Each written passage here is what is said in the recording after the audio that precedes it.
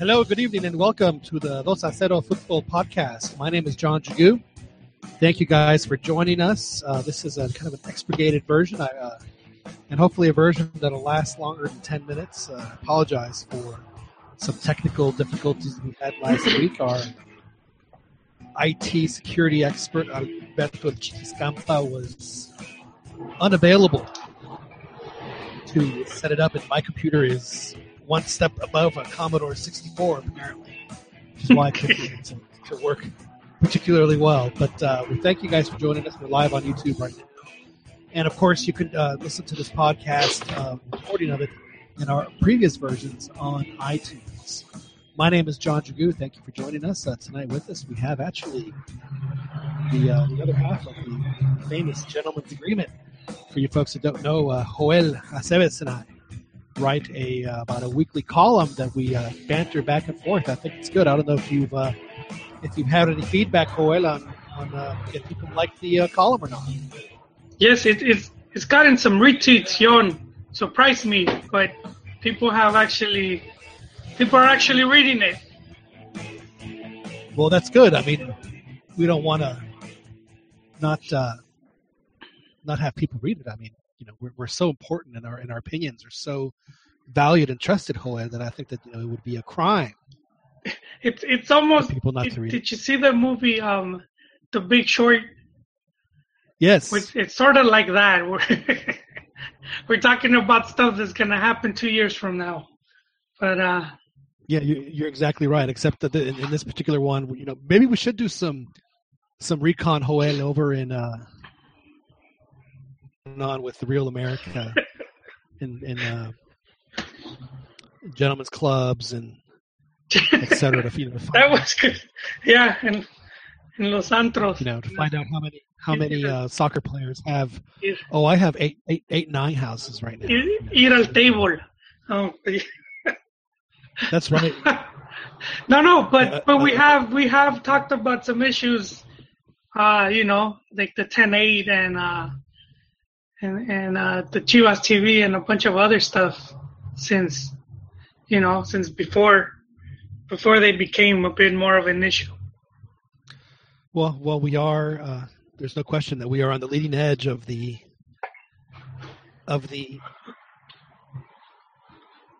realm of Mexican football. There's no question. There's no question about that. Now, Joel, for some reason, and maybe you can explain it to me, LigaMX essentially started this week. It's one day after Bastille Day, they had their first game.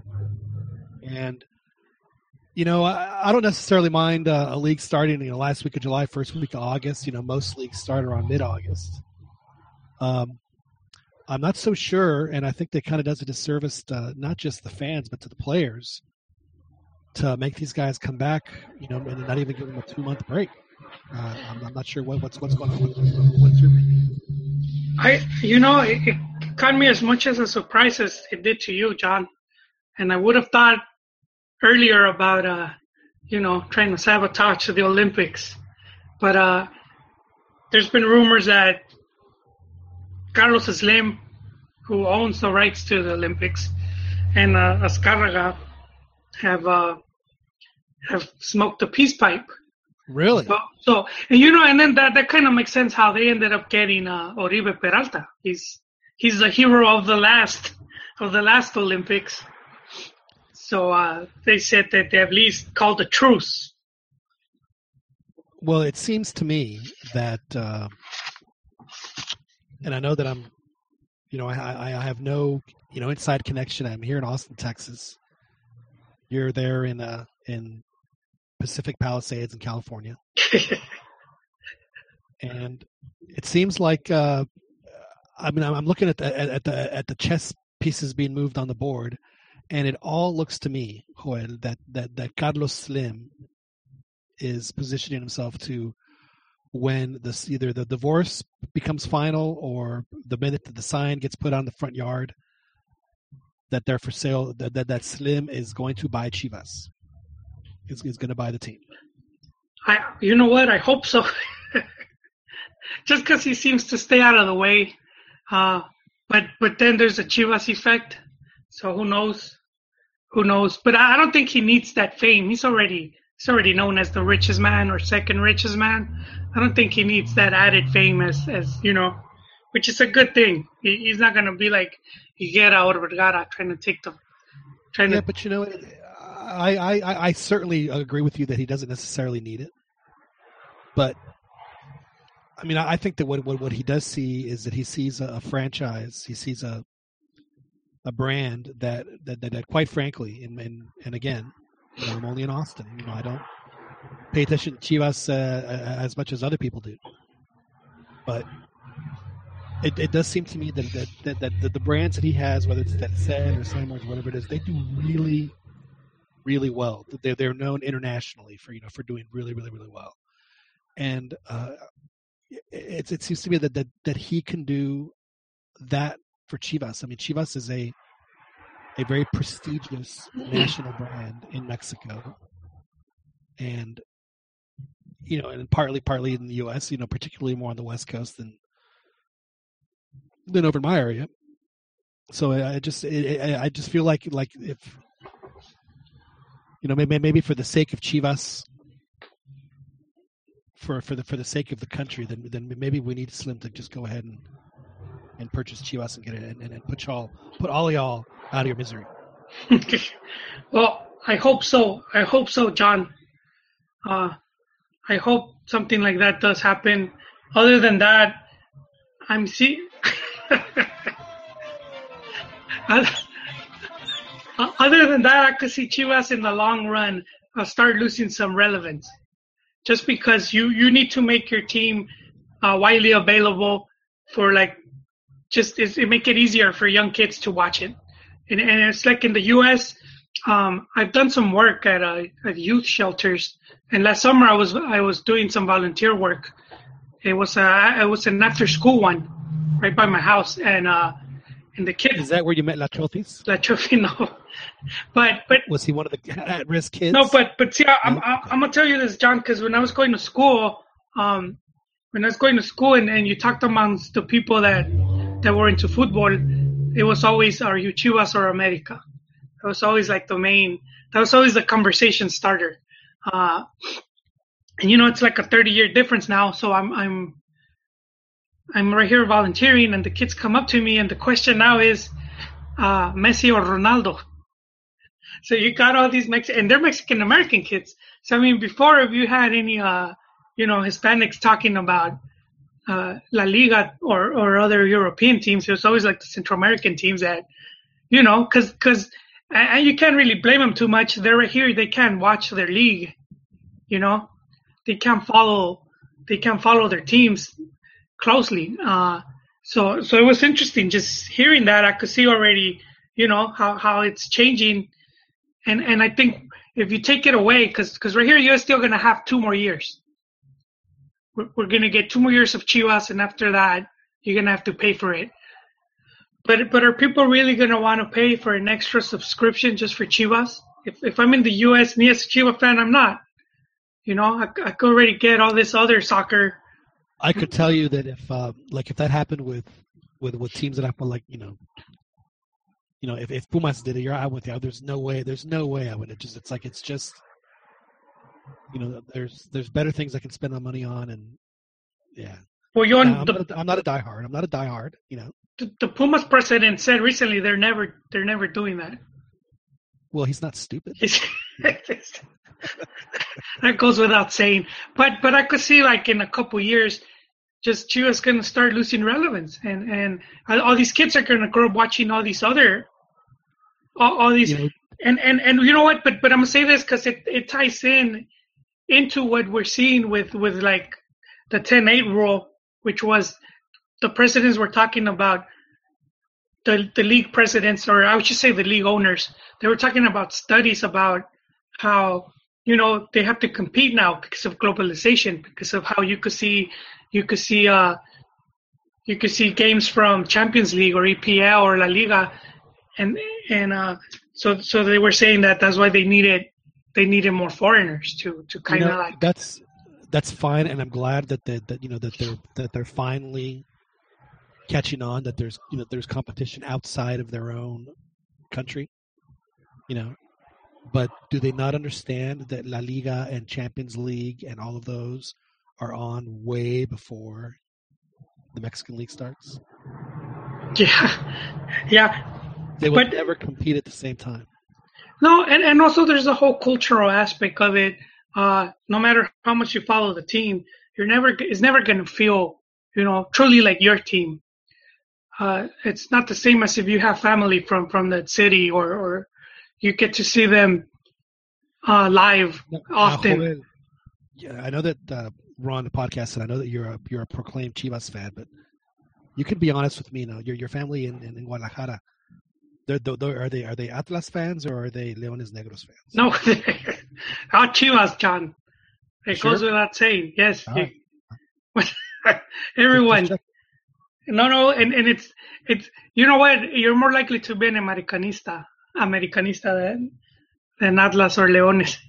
If Guadalajara does have a big amount. I'd always heard that Leones Negros were actually more popular than Atlas. Oh, that's before my time, John. I wouldn't have known. Like when I was a kid growing up, they did really well. You have to. That's the public university in Guadalajara, so of course they're gonna have a following. It's the second largest university. Their jersey just reminds me of hot dog on a stick. Man, their jersey is the second best uniform in Liga in Mexican soccer. There's no question. Just a weird color scheme. It clashes with me. It looks awesome, and they have the second coolest logo. A lion. Yeah. It's really, really cool. The black. No, I never really got to see them. When I was growing up, when I started watching, it was other teams that were on, like Necaxa and Correcaminos and a few others there that Celaya went by the way. Didn't Celaya win a championship with Butragueño? They lost it to Necaxa, to La Puente, and they had Aguinaga back then. Well, then they won one with Hugo Sanchez, because I know they won one, didn't they? No, sir, they never won it. They did reach the final, but it's interesting. They lost it on an aggregate. They tied 1-1, I believe, at their stadium, and then it was 0-0 at the Azteca, and it was one of the most boring finals. And after that, they took away the rule. LigaMX undid with that rule. Right. So you're saying you're a Chivas through and through. Now the Chivas institution is the institution of the people. It's el equipo del pueblo. That's the team that if you're from Tabasco or Nayarit or from Michoacán, there doesn't have a team other than Morelia. But Chivas is your team, especially on the West Coast. Yeah, it used to be the Chivas team. Yeah, it became the default team. I just think they got lucky, and Chivas were a bit fortunate with what had been going on in Mexico, during the Porfiriato. Right. That's around the time Chivas came into the picture, and then but you still had a lot of strong foreign influence. So pretty much all of the older clubs, all of the very strong Spanish, the owners, all of the owners. So I think there was some resentment from the population, in Mexico towards that, where you kind of soccer was for the elite, because for you had money, that was your sport, and you go back, and just to get a soccer ball or soccer cleats, you had to they would ship them. Yeah, and they would ship them from England. They had to come in a boat. It should take probably 3 months. And the rule books were all in English. The FA rules. So it was seen as I think Chivas helped. They helped make the sport popular. So that's what they've been banking on ever since. So they've amassed a huge cachet of political capital with fans that Vergara over the past, well, not just Vergara, but I mean other owners over the past 20, 30 years have slowly started diminishing. And now with the advent of ChivasTV, which frankly the jury's still out on whether or not ChivasTV is going to be viable for the club. I tend to think that it's not a good decision because even in this age of the internet and where people can watch highlights like I do on my iPhone, so I don't have to watch, somebody scored, I didn't miss the goal. Let me just backtrack on my Twitter to find Univision Deportes and they'll show me the goal. Yeah. That is crazy. Yeah. But still king. It's still the king. It's still the king. It's where most of the ad revenue comes in. You have to be on television. For them not to be on television right now, I think is just is bad for business. I think it's a bad PR move. Again, I appreciate them wanting to do ChivasTV, and I think that ultimately I think it's something that can work out for them. But it's something that should be a compliment, not the entire way to experience. Yeah, they should have Chivas. They should have transitioned into that. They could have offered it, sort of what Atlas is doing right now. They're offering it as a side thing, but their games are still on TV. But I think Chivas could have done that, like just slowly transitioned into that. But we're talking about Mexico, so for Mexico's still a long way to being ready for stuff like that, just because most places, they don't have the quality of streaming, they don't have the, I don't understand internet speak, but their connections aren't as fast as they are down here. Oh, that was the other one I forgot, man. See, you got me. I forgot to load the modem sound. Now, every time ChivasTV, the 56K, hit the modem sound. Yeah, the 56K sound. No, but yeah, it's this guy is just wants to bank on a small minority of people that can afford all that stuff. So I mean, and that's some of the things that we have to take into consideration. I mean, especially because we're here in the U.S., so all this stuff is super easy for us. It's just the way we have it. But in Mexico, it's a bit more difficult. So you're gonna have to upgrade your internet connection. So that's gonna cost more money. Or some people might not even have internet. They're gonna have to add an internet subscription to pay on top of the ChivasTV. Which costs more than Netflix. No, you're absolutely right. I mean, again, and it was a hasty decision because, and again, I don't know if this is a bit, but if Televisa says no, then go talk to Azteca, go talk to Fox, go talk to ESPN. I guarantee you, they would have at least made an offer that they would have had to think about. Yeah, I think To me, it's obvious that Higuera, he's a banker, so I think he's trying to I don't know if it's not exactly rebrand, but he's trying to do something to try to raise Chivas stock, because we saw it with the stadium, which was, they took away the name, which was Only Life for a long time. What is it now? It's just Chivas Stadium because they're waiting for someone to buy the naming rights. And then the Chivas jersey, which looks nice, clean, but they do need the money. So they're missing the main sponsor on front of the jersey. So I was surprised not to see it. And I remember seeing when they were filtering the jersey pics, and I was like, I wonder if it's, I knew Bimbo was going to run out. I thought it was next year, but I guess it already did. So I was wondering who would be the new sponsor, and there's no one there. So I mean, either, You're absolutely right. Yeah, the one thing I'm saying where it's like I'm gonna put my tinfoil hat on, it's perhaps they're devaluing the team right now because of as you said earlier, the divorce proceedings with Angelica. So she recently did lose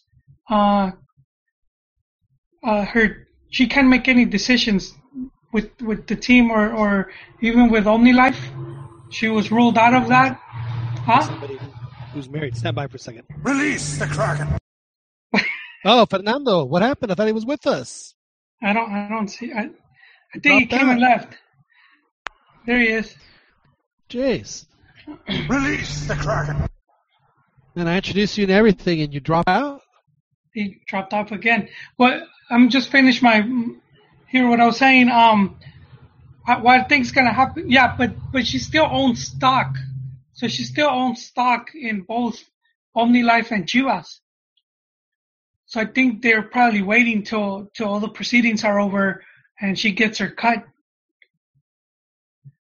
And if they want it, but that's the other thing. It's like, I mean, honestly, how much of a difference is it going to be? 5 million, 10 million of what she's going to end up getting? Is it worth all this trouble? I mean, I guess I've never been in that situation, but from the outside looking, it just seems like it's, if that was the case, and frankly, it would surprise me if it was. If that was the case, I just think that the time and effort spent on making that happen is going to be far less valuable than if they would have just settled, 6 months ago and been done with it, and just get on with it. So it doesn't surprise me. Yeah, well, it could get ugly, and I'm hoping it gets ugly so that what you're saying with Slim, comes true, and he swoops in and just takes. He'll be your white knight. He'll be your white knight, and then when it happens, I'm pretty sure, Joel, that you'll be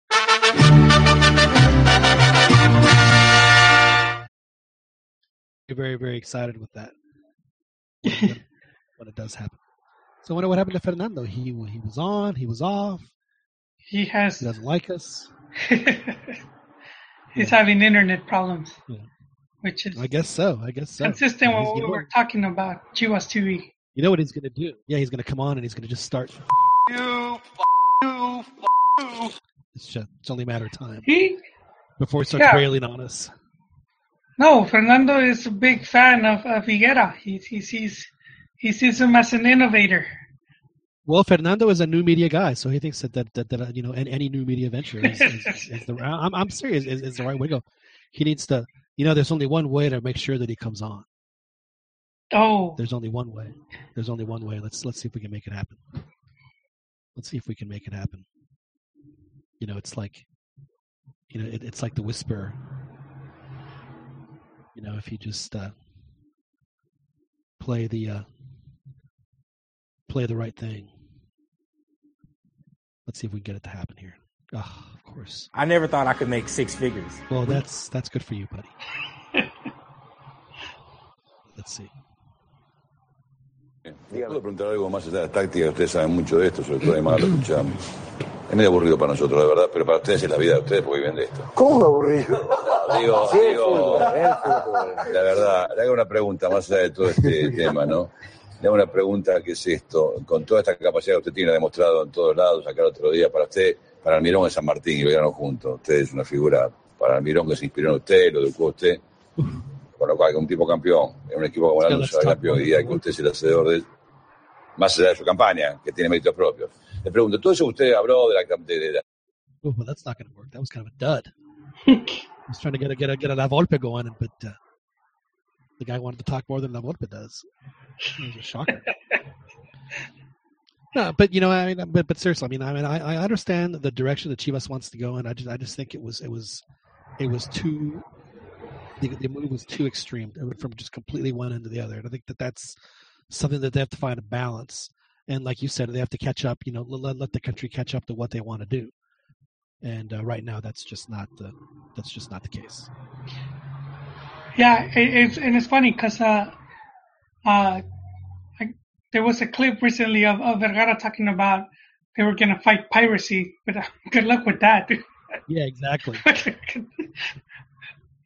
It's almost like those ads. I don't know if you've seen those ads in the movie theaters that said, you wouldn't download a car, would you? Like, fuck yes, I would. Who wouldn't download a car? Yeah, exactly. It's like that line in a Clockwork Orange. demote the car, you pluck it from the trees. So, you're absolutely right. Now, Joel, the rest of Liga MX didn't start this week. Unfortunately for you. Let's see. Wait, hang on a second. Me dice Guillermo, es que dicen en la ducha. And did beat Chivas, even though they didn't score. Chivas scored an autogol. Hulit missed his third penalty in a row for Chivas. It seems like they're completely misusing him. I mean, they're saying they don't have a striker. Man, just put him. I mean, can you not see him as just a dynamite? He's a big guy. He can play with espaldas al arco, so he can hold stuff up. Why, with the folly of him playing in the midfield, man, he'd be so much better as a striker. Well, first I want to backtrack a little. You were saying Mulit. Oh, we're back. Mulit has missed three penalties, and and on the field, Chivas had El Avión Calderón, who's had he doesn't miss. Yeah, he's had eight penalty kicks, career shots, and they've all gone in. So it's I don't know what's going on there. I don't know why Almeida maybe just wasn't aware of that. No, but you're right. You're right, John. At this point, it's worth a try, especially since they lost Bravo.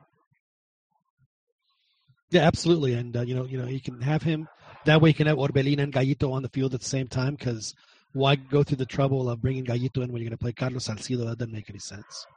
Yeah, so, I don't know what's going on right there. It's insane. It is insane. Now I have to like defend Almeida a bit. Hang on.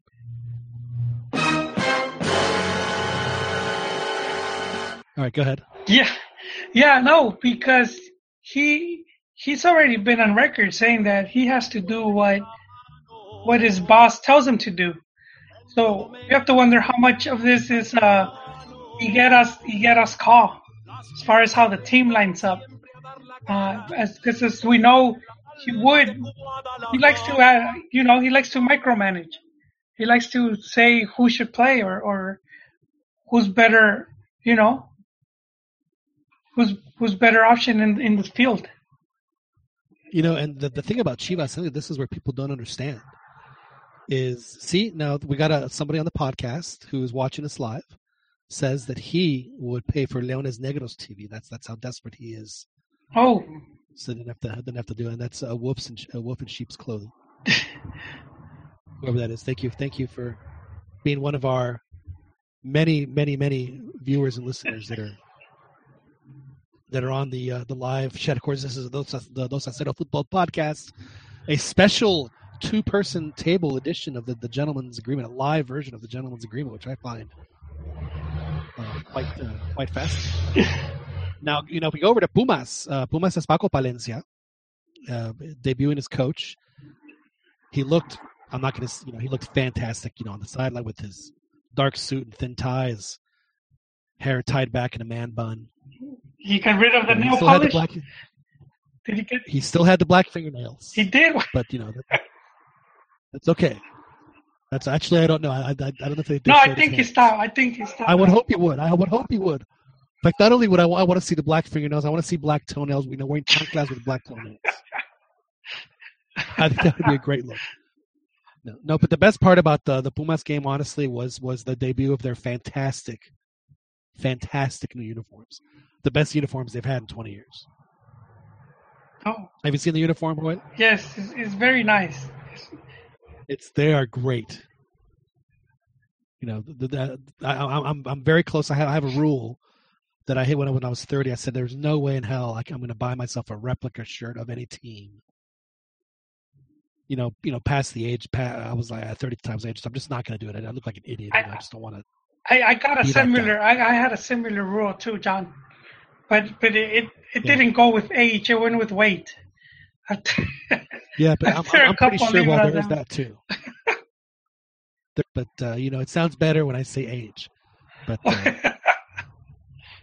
so, yeah, but these, I mean, but if I did that, the Puma would look so stretched, and he would look just totally horizontally stretched. I don't think people would probably know what it was. But for those of you that don't know, the Pumas uniform, which to me is one of the classic uniforms in Mexican soccer, it's very, very identifiable. I mean, I think that there are 3 teams in the league, 4 teams in the league. Of course, it's that you don't even have to know who's playing; just look up and you see what they're wearing. And go, oh, that's X. It's also unique if you compare it to almost every league in the world. Yeah, no, that's why I've maintained as long as that they have. And I'm not just saying it because I'm a fan, but it certainly doesn't hurt. They have the coolest uniforms in the world, the coolest club uniforms in the world, hands down. No one even comes close. I agree, Jon. I do think exactly. they have really good. Yeah. They do have a nice setup. You can't deny it. You cannot deny it. But anyway, and then what they have interwoven, I guess, in like a watermark, are the 2 main images of the National Library there at UNAM at the university, emblazoned into the pattern of the front of the shirt, which is just so unbelievably kick-ass. I mean, I can't even. I can't even put it. It's just a great looking uniform, and then the blue one is just, oh my god, the blue one is incredible. So, yeah, I might have to break the rule, but I don't want the Puma would be so stretched it looked like he was asleep, because his eyes would be totally shut, his mouth would be closed. So we can't have that. Maybe I'll get a hat of my fandom. Now I did happen to catch another with who you're working, and I caught some of the games. But with LigaMX starting so early, I just think that it does a disservice because they're not, the teams did not play well. I mean, they only had a couple of months off. It didn't look like the players were refreshed. There's still 6 weeks to go in the transfer market, even so. There's no guarantee. There's no guarantee that these teams are even going to be. They're going to be almost halfway through their season before the transfer window closes, which frankly is very bizarre. And there's a very good reason why we're seeing it. Maybe this is another reason why they did it. That we're seeing a lot of teams use their starters in Copa MX just because they need to get the mileage on their players as the season starts. Even though they need to get them more playing time. So maybe that was another reason why they decided to start early, is to kind of prop up Copa MX a little bit more. I know. Was there even a press release on why they're starting on early? Are you kidding? Would there ever be? In America, when Pavel and Osorio and I forget who the other ones were, but they played in Europe. They said, we decided not to play the Copa America. There was no way they were going to let them play Copa America. It just wasn't going to happen. But for whatever reason, the FMF or Hugo or the players, just no one owned up to it. And I never quite understood this. It's like, why on earth are you going to pretend like let everyone think that Hugo players and prevented them from doing something because they didn't play Copa America, when everybody knew that it was the clubs that said no. The clubs weren't going to let them. Joel, is there something you should tell us? Regarding what? The ghetto bird that just drove by. Did it keep going? Or that was police car. You jinxed me, John. You jinxed me. We were joking last week. I believe it was that there was more Starbucks drive-thrus than drive-bys. But more Starbucks drive-thrus and drive-bys. Yes, for those just listening, I live in South Los Angeles, formerly South Central, but I had a drive-by last night. They shot up the house across the street from me. Yes. Oh God, that's awful. Yes. I should have got scared. I hadn't seen one in years, so I mean, I was kind of comfortable now. But yeah, no one. First, I would say it, and then I would do it. There's no question. I don't think no one got hurt, but my room's like right in front by the street, so I'm just glad there's no shooting down this way because it'll come straight to my house. Yeah, you can't have that. Now, in protest, did you go try and shut down a Starbucks to just even it out? No, I'm just. No, nothing like that. No. All right.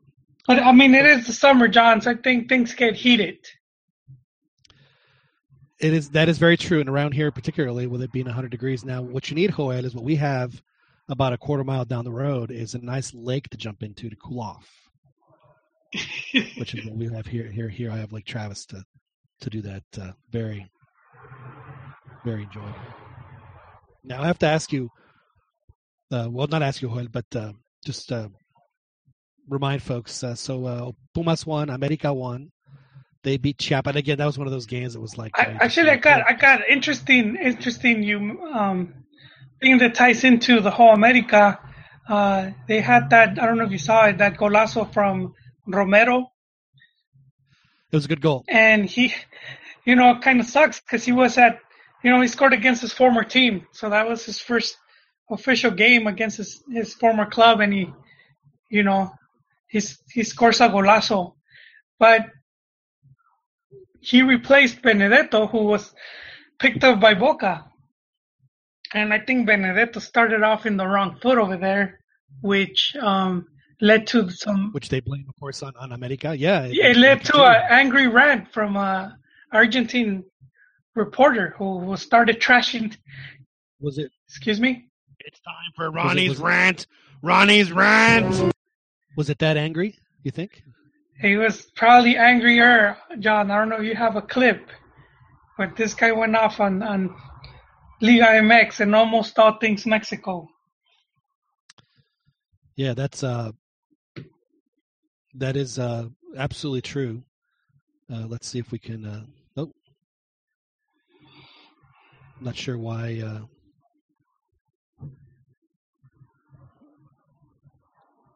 Yeah, and he doubled down because Fernando Schwartz called him out, and then he responded to Fernando. En México, sí, me están asesinando, mucho. Porque yo, a ver, vamos de nuevo, tengo un quilombo en Twitter violento. A ver, ¿eso lo dije acá en la radio? Sí, lo dijiste acá, estábamos todos. ¿Qué dije en su momento yo acá en la radio? Dije, ¿para qué lo traen a Benedetto? ¿Qué dije yo? A ver. Estaban pensando cuando lo trajeron y dijiste...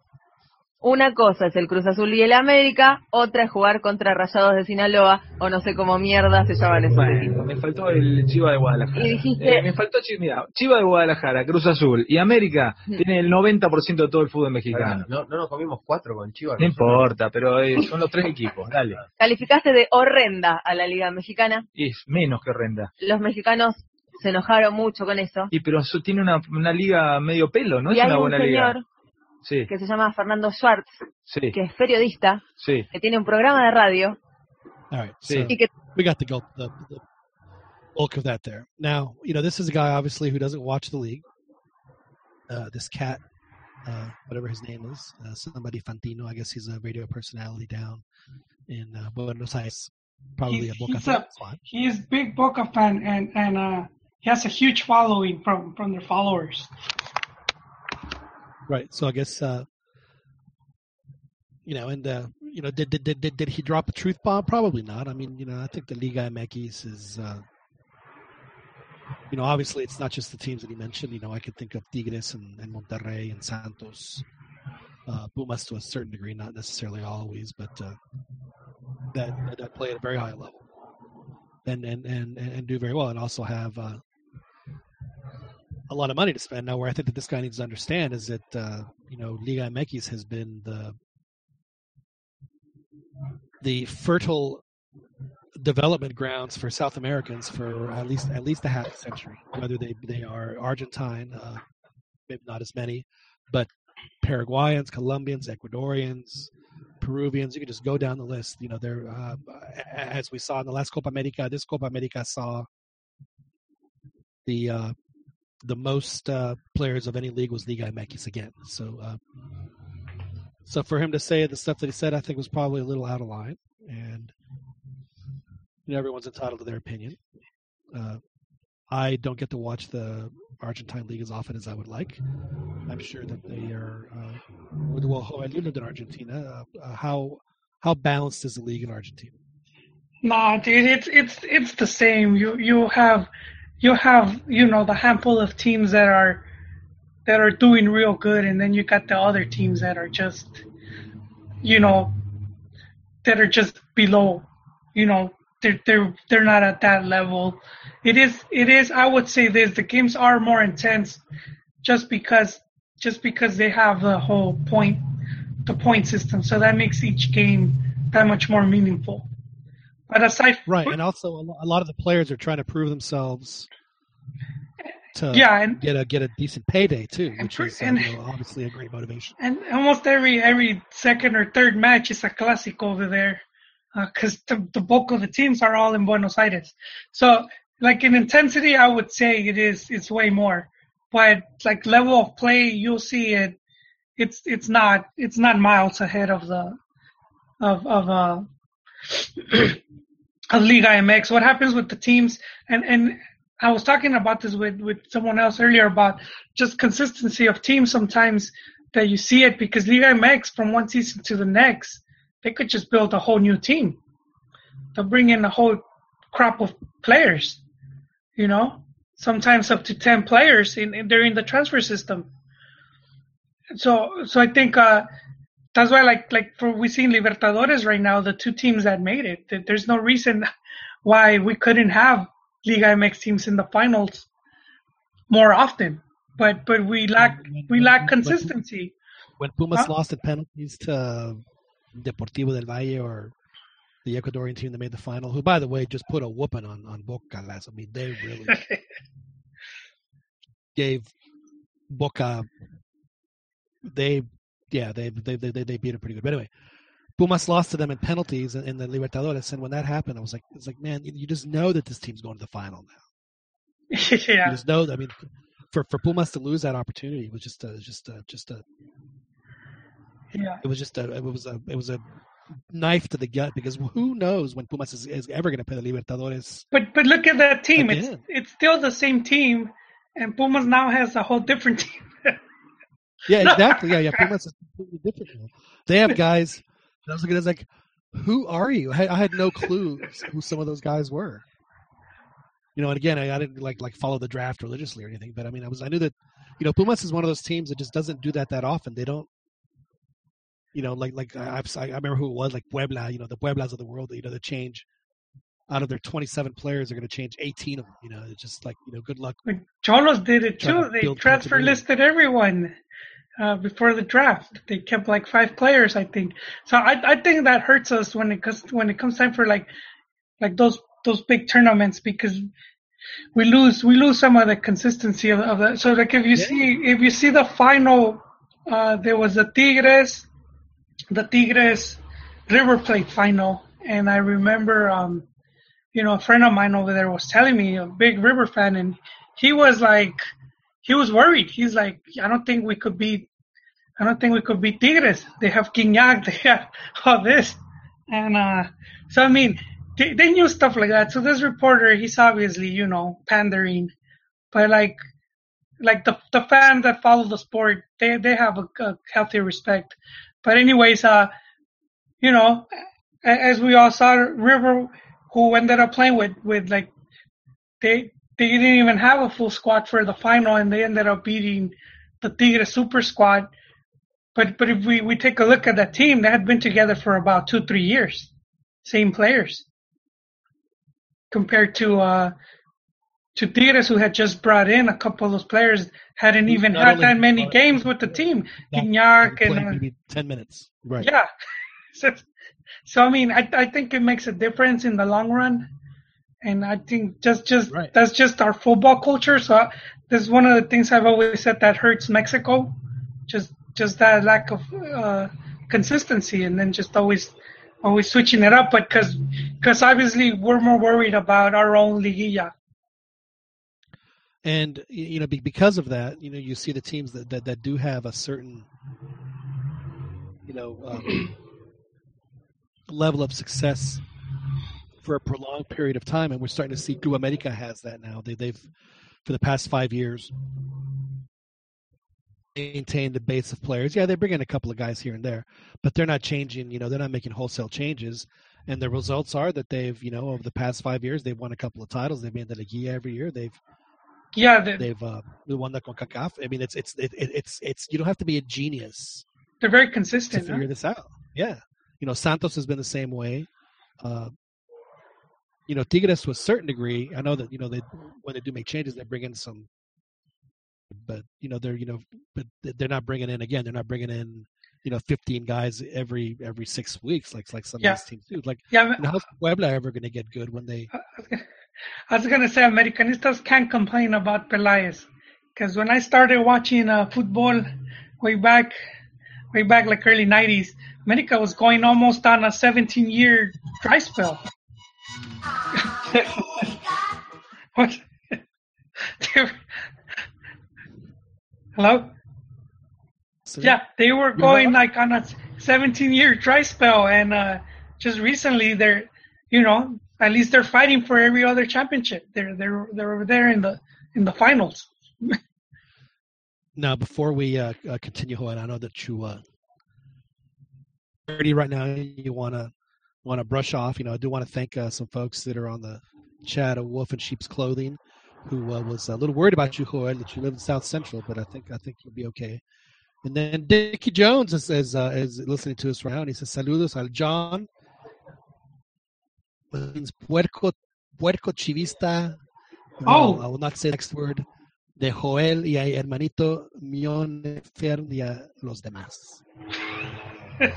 Kind words. Yeah. So, we have a few people watching. So thank you for that. We appreciate that. Again, we're on live now on YouTube. You can listen to our recorded versions of the podcast on iTunes. Now, Joel, one of the things that we've talked about in the past when we talk about consistency is how important it is for a national team to have that same consistency. And it seems like Mexico was in position to do that with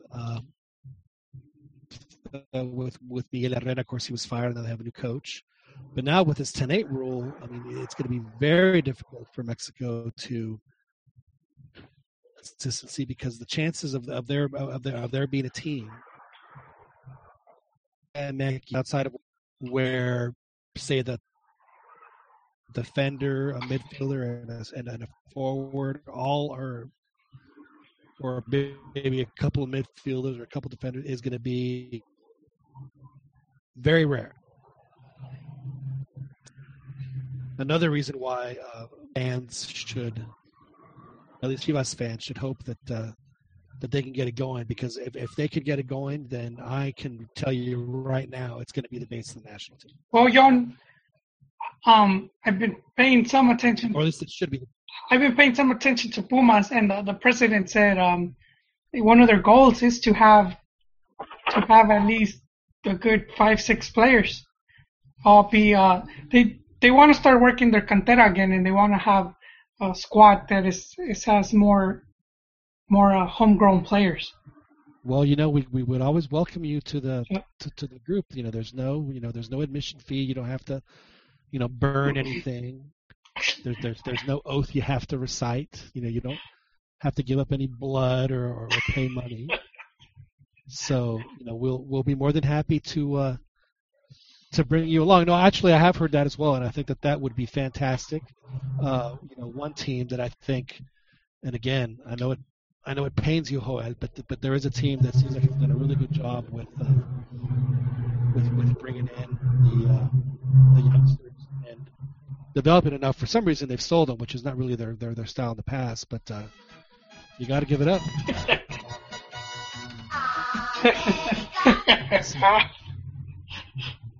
So think of how good America would be right now if they wouldn't have sold Reyes or Jimenez. They'd be a pretty powerful team, and those guys would be, super mega stars as well. So, by the way, did you see today, Joel, that Raúl Jimenez, Benfica finally they bought him outright for 18 million euro. I think that has more to do with super agent Jorge Mendes than Benfica having that type of money to throw around. Well, I'm guessing what they're hoping is that they're going to be able to sell him for like 30 million euro in a year or two. So it's obviously that they want him to be he's going to be the starter but they're paying that kind of money. He's going to have to deliver, and I think he has the chops. I think that he has the ability to do so. I think that he's one of those rare players that can, especially for as big as he is, that is great with his feet, can score with his head, can score with either leg, and is very technically savvy with the ball.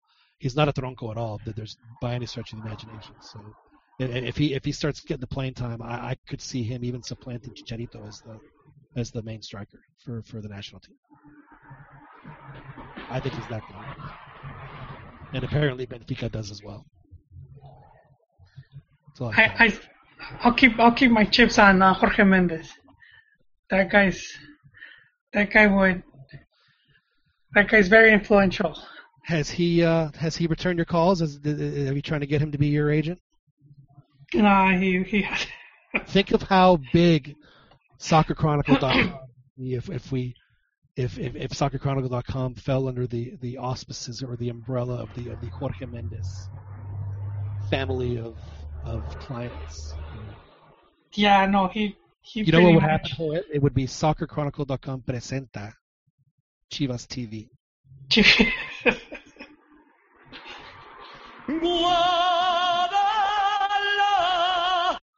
So that's what would happen.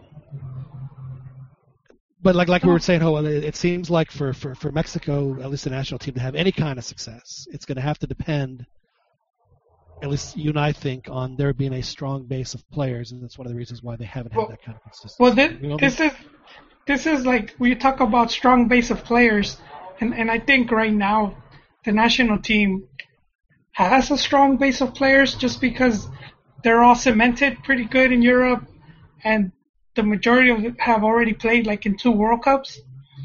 That was probably like the most heartbreaking of that 7-0. But now we have to wonder if that squad is going to get broken up. Because if you're the coach and your team was just shattered, do you go with the same team or are you going to call in a more LigaMX based squad? So that's going to be interesting going into going into the final games of the 4th round qualifiers before hexagonal, because you can't afford to take new players. Team's pretty much qualified to the next round. Hey, Joel. What's up, Rony? What's up, man? I don't think they were shattered. I think that's the definition of a rape. What happened? with no lube. No lube. I mean, I'll be honest. That game still hurts me. That's why I'm kind of like, after that, I was like, okay, I watched the Euro final, but I was just so distraught, dude. I haven't even had like the will to watch any more soccer. I mean, it still hurts. It still hurts, you know? Rony. Do you it need still a hurts pillow? a lot. Do you use a pillow to sit down? Yes, I do. How you doing? Are you doing, John? That Chile used a condom made out of sandpaper, or was it like loaded with brass knuckles? It was like walking. It was like walking into a cornfield, you know, naked, walking backwards. It was bad. You know, right before la cosecha. Right before la cosecha. Yeah, it's there's no question that. I mean, I this reminds me of that scene in Game of Thrones where the king of the whatever the hell, the darkness. So what's the guy's name? The Night King. Darkness. Charlie Murphy. When he grabbed Bran and marked him, I think that everyone Chile tied him up by all fours and gave him that 7-0, and I think it's going to take him a long time to get over it. Tied him up. What was that movie? They raped that one guy in the woods and they're telling him squeal like a pig. Oh, Deliverance. Deliverance. That's a good movie. Good movie. Speaking of brandings, that's how the mascot here got his name, because the Aggies branded him with the score of the when they beat Texas, and this is back in the 1900s, 13-0, and then it was a brand, so they changed the brand to spell Bevo, which is how, according to custom, he got his name. Now, we do have some questions on the chat. We have a question from a Wolf in Sheep's Clothing, and he says, what are your thoughts on Osorio incorporating the Santos brothers and Vela in the future rosters? I don't see how he can't at this point. Well, my take is that it doesn't come down to him. I feel like there's been something must have happened with the Federación that they've been vetoed for now. And one thing that leads me to believe that was when Osorio was trying to get Pulido. You could tell he was desperate. That to me was a move of desperation when he was trying to get Pulido capped, and he went about it the wrong way. But I'm gonna say something that John has always talked about, and that's about Gio. How Gio has made his career with the national team. Because if we see Gio's team at club level, it's nothing to write home about. There's really nothing special there. But Gio in the national team, there's a lot of great moments there. So when the Galaxy values Gio at 30 million, it comes down to that. It's because not for Real. Yeah, so if you're Gio, you want to still be in the national team. That's your main branding. So I really doubt Gio or even Galaxy or MLS did not want him in the Copa America. I think just because of the exposure they need, I think they were hoping he would get called up. Well, of course they were. I mean, he was doing a publicity junket, with Head and Shoulders or whatever it was, the day of the announcement. I mean, you don't do that thinking that you're not going to get called. And then when Osorio says, "Oh yeah, it was Gio's decision," when would Gio ever decide not to play for the national team? I think it's pretty obvious. Not only that, John, but Santiago Baños, who's the sporting director, and then that other guy, Decio de Maria, they all had a different story as to why Gio wasn't coming in. Right. So, I mean, at that point, we know that something's up. They can't get their story straight. And we can see right through that. We can see right through that, can't we? Because we're definitely not drunk and stupid. There's no way to get through life. No, we just eaten from that load of crap before John. We're just fat and drunk. We're not stupid. I mean, we have to give a little credit. Credit. So who knows, man? Who knows if they will return? They might do it for the hex, because at the end of the day, we're in trouble for the World Cup. All sins will be forgiven at that point. Yeah, a player like Jonathan, who had a fantastic season. Even if he was injured, he came back and played really well for Villarreal last year. Probably, outside of Chicharito, probably had the best season of any Mexican in Europe. The team ended up third in La Liga, and he was a huge part of that. And for them not to even consider him, I mean, it made no sense. It made absolutely no sense.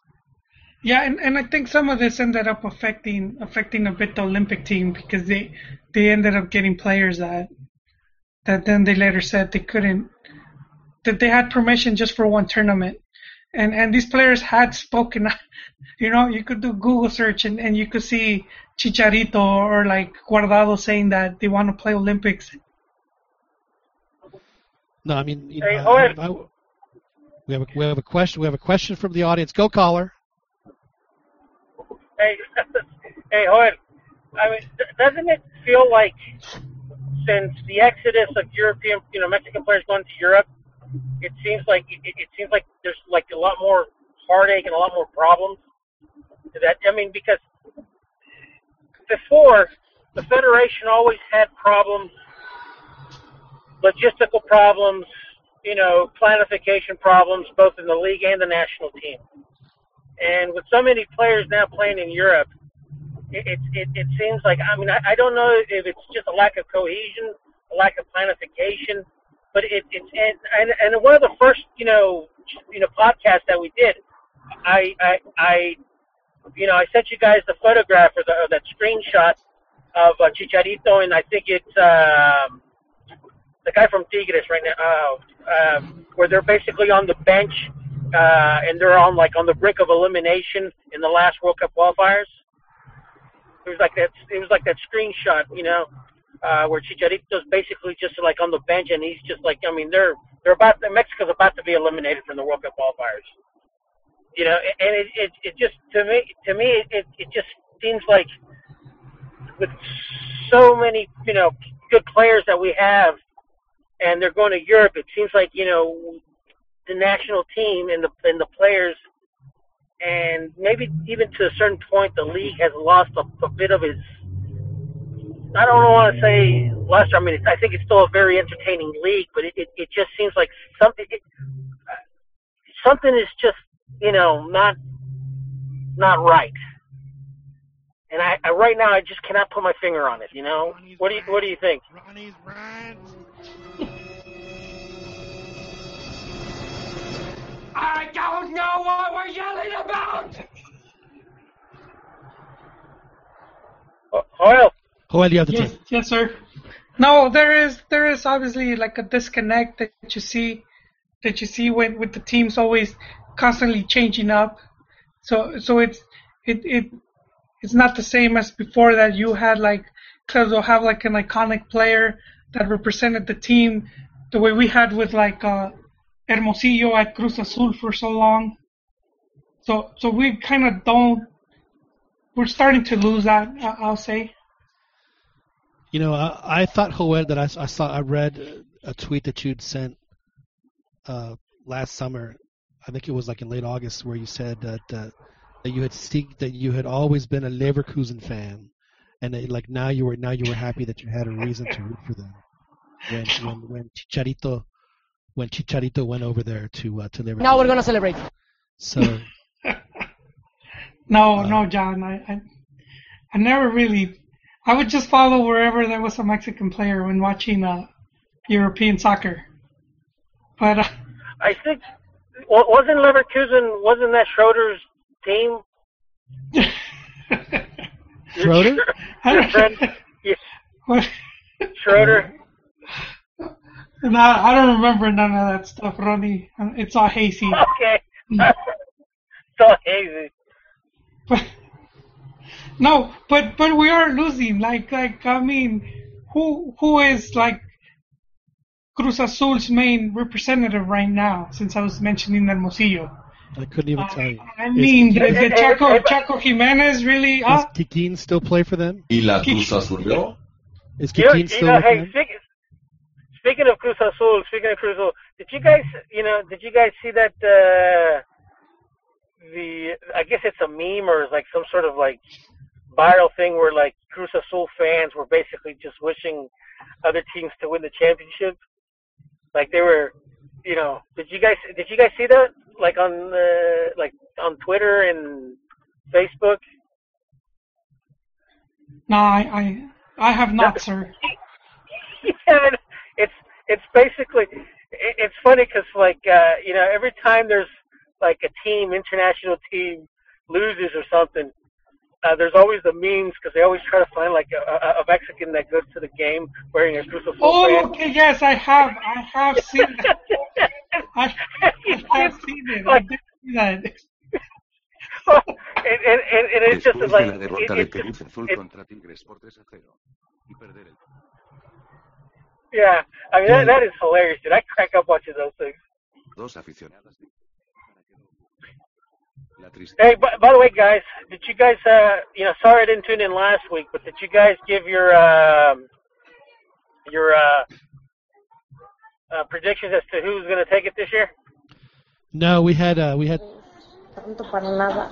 O sea, siempre lo mismo, cada torneo, siempre los mismos errores. Uno sigue sufriendo cada torneo lo mismo. We did not get a chance to put in our predictions. Yes, John did predict Querétaro. I did predict Querétaro on our gentleman's agreement. I had Tigres, dude. I put Tigres.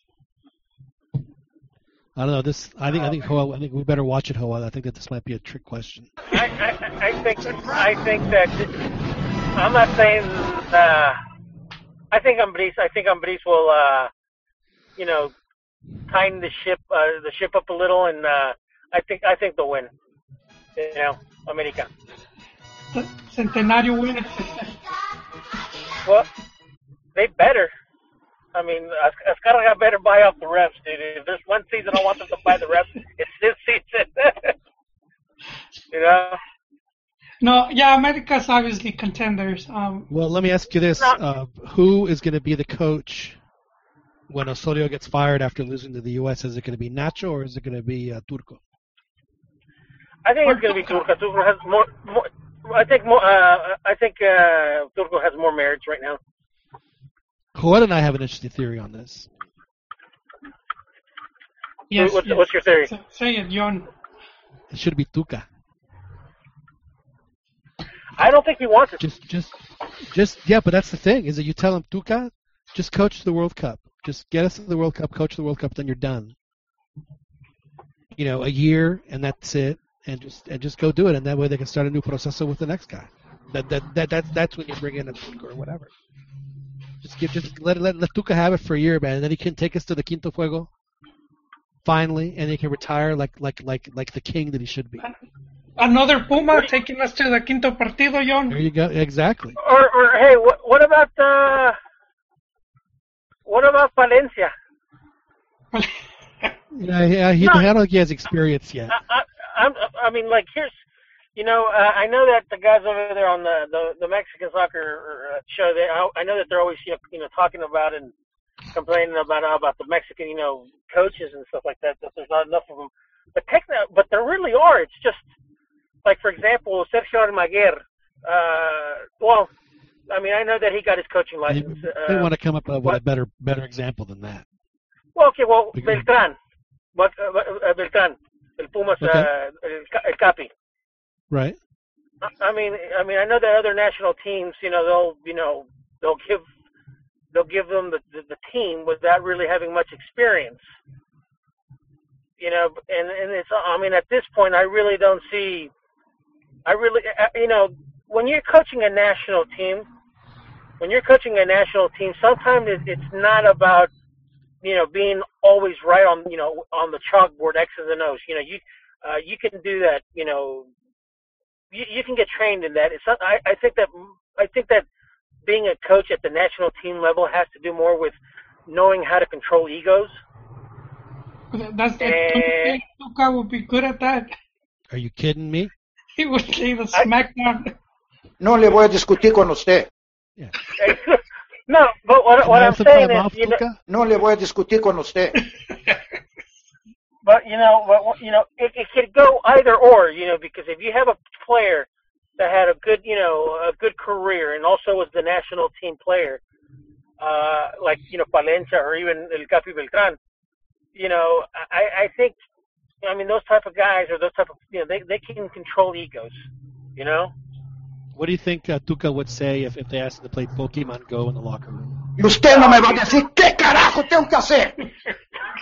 I think he would lose it, dude. Y usted me va a decir qué, cállese carajo. Exactly. He'd be perfect. He would be so awesome. That's what they need. So awesome. Hey, he already won a cup with Mexico. Qualifying for the Hex, I don't think this Hex is going to be that difficult. Top to bottom, looking at the teams. Joel, before I let you go, I have to interrupt you, and I apologize. Yes. But we do have some chatter on the YouTube page. Nice. One of our longtime listeners, who's been listening to us all of about the last about 38 minutes. Wolfenstein Colleen says, "Excuse my French, but fuck la Mary y sus panticos nacos." So apparently, do not have an America fan listening to us. So I think what that means is that we're going to have to mute Rony for the rest of the show. Sorry, Rony, we don't want to upset our viewers. I hope you don't mind. Tell that viewer to choke on it. Tell him. You tell him, John. I think you just did. So, as you were saying, Joel, I'm sorry, I didn't mean to interrupt. Yeah, I don't see this Hex being that strong. Just going by just the level a lot of these teams have been showing, and it's mostly been a drop in form. But what is very curious is, I think Mexico's opening their first two hexagonal games on the road, and they're both against the two stronger teams, which is the U.S. and Columbus, which to me that could be Osorio's burial ground right there. And then I think they go to Costa Rica. It'll either be Costa Rica or Panama, either one. I mean, either one is going to be really difficult. So I mean, but the 2 road games, so that's not going to be good. So, I mean, I'll be surprised if Osorio survives those two games. But I mean, other than that, the rest of the clubs aren't the rest of the teams aren't that. Nothing that should hamper us. Yeah, because I mean, you can't really say that either the U.S. or Costa Rica, or in Panama for that matter, I mean, yes, they can beat Mexico, but I mean, goodness gracious, they're also very beatable too. I mean, they're not like, they're not Wales, they're not Iceland. But U.S.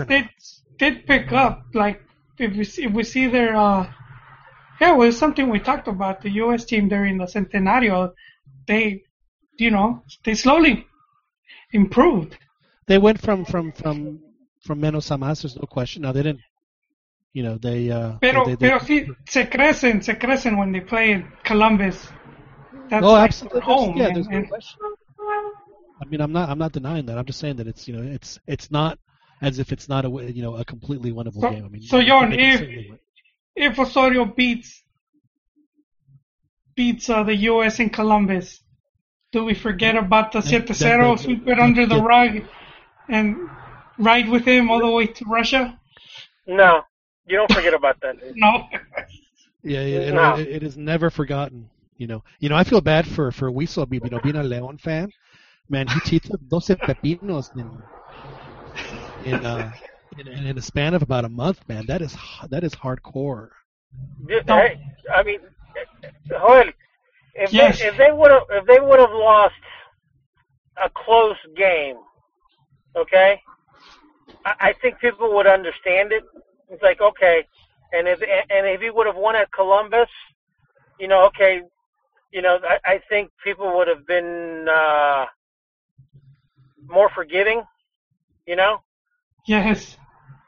Because I mean, I think that even before the World Cup, or even before Copa America, I think people realized, that Chile has got a very good generation of players. There's no denying that. But 7-0, dude. You know what's sad about that, Ronnie, about that generation of players is that they were at the same World Cup, that 2007 World Cup where Mexico lost to Argentina in the quarters, and then Chile lost to them in the semis, and it was Vidal and Sanchez and all those guys. It was that base of players that played on that team. And I think back to that 2007 team, outside of Chicharito and Héctor Moreno, I mean, that was a very talented Mexico team. Those are the only guys that played in Copa America where Chile had, 10, 11 guys play from that team. So those guys have been playing together for 10 years and playing well together for 10 years. And Mexico has never been able to put it together because either somebody's hurt or somebody is pissed off or the federation's pissed off at them, and they just could never get it together. Chicharito, Vela, and Giovanni have only been on the field together, I want to say, in one game in 10 years. That's kind of sad to think about, John. That is depressing as hell. That is depressing as hell. That's our golden generation. I just don't think that. Muy triste, no. With the league congestion, the overhaul of the national team, and then adding to the fact, adding to the mix, the exodus of Mexican players going to Europe. I just think it's just. I don't think. I mean, I'm not saying that we'll never be able to improve. I'm just saying that it's going to take time, and it's going to take years. So, Ronnie, saying that is the regla 18 a step in the right direction or not? I mean, I'm trying to keep an open mind. I really am because. Are you saying that because America had 10 foreigners playing this past Saturday? I didn't even watch. John, I even tweeted to you guys. I didn't even know the league was back on. I didn't know it was back on until I got was someone Did you get an alert? Did you get an alert? Yeah, Yeah, I got an alert, and I'm like, what the hell? But no, did they have 10 foreign players? I think they were given permission to field 15 because they exercised the Televisa clause, so they had 15 foreigners and only 3 Mexicans. So you know what? Like I said, at this point, I don't care. I mean, you know, the owners better not cry when Mexico sees themselves out of a World Cup. That's all I'm saying. You know, when those guys, you know, what's the name, Bonilla, which I'm not a very big fan of the Bonilla. I mean, you know, the LigaMX president. Yeah. Hey, Rony, he just announced the new Regla 9-9, even though the 10-8 just started. So they already adjusted for next season, which is going to be 9-9. 9-9? I'm not kidding, dude. I'm not kidding. Did he consult Herman Cain for that? I don't know how they adjusted. But I think it's all the negocio, you know. It's just to be able to buy more players and then sell more players. So that's one of the businesses that they're going to be into. Well, I know that you had mentioned that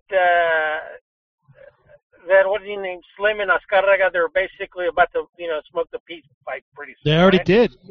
They already did. They smoked the peace pipe. They had a couple of pink ladies together. They're going to go see beaches tomorrow. Now, here's the thing. That's probably one of the best things that can happen because, you know, for the younger people, they probably won't remember, but I mean, when the whole Univision, you know, Azteca, there was obviously the fight for control between Televisa and TV Azteca, you know, Grupo Salinas and Grupo Salinas and Grupo Televisa. I mean, obviously, it took a while for them to basically, you know, smoke the peace pipe, and you know, now they're in cahoots. You know, in terms of, you know, they were in cahoots in terms of you know, a team gets relegated, the new team that comes up, they get the rights, and you know, blah blah blah. They worked everything out. With, you know, Carlos Slim coming in and throwing a monkey wrench into the mix, it was just a matter of time of, you know these you know, billionaires just swinging their dicks until, you know, someone had to give. You know, I mean, that's really it is. It's an ego thing. I'm picturing the bro pick. No, but I honestly, I think for the stars to align again in Mexican football, I think those type of problems need to get sorted out, and hopefully it gets sorted out. You mean act like a proper league? Well, yeah, I mean, you know, I don't like hold grudges or against it or like, you know, talk bad about it. I mean, it happens. I mean, even in Major League, even in U.S. sports, you know. Of course it happens. Well, what needs to happen for there to be a limitation of it is that there needs to be a strong central office that is independent, completely independent of the other, and can make decisions independently of the other owners. Now there has to be approval for some stuff, and I understand. Well, keep in mind, like even for example, the NFL. I mean, you know, the commissioner, although he's powerful and stuff like that, he's still an errand boy for the. Oh, he works for them. There's no question. And I don't see. But there is accountability, and that's the difference. There's just no accountability in Mexico, at least in the Yankees. Yeah, so I mean, I don't. I mean, you know, like for example, what's his name? Godel. He's just a figurehead. So whoever they have, you know, what's his name? Bonilla. I know that he's just a figurehead. He is the Decio de Maria of the NFL. And I know they're just figureheads because the guys that, you know, the movers and the shakers, they're the owners. They're the guys that basically, you know, have the dough. So like I said, going back, I think that with Slim going in there, and obviously you know, what's his name, Martinez, and then taking sides with them, obviously, I think that's probably the best thing that can happen for the league in the long run is for the owners to basically, you know, negotiate, split up the pie a little bit more. And personally, I'd like to see revenue sharing between all teams. Absolutely. Not only revenue sharing, but there should also be an aggregated television contract.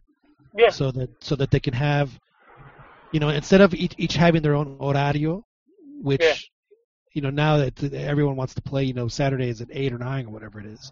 Yeah. That's fine. You have your own horario, but have the Friday night game, the Saturday night game, the Sunday afternoon game, and a Monday night game.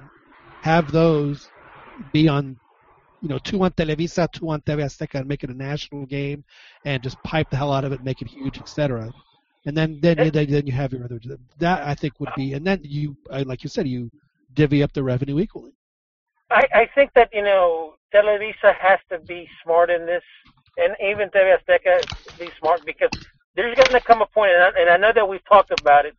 I know Hoyle and I we mentioned this years ago on the forums.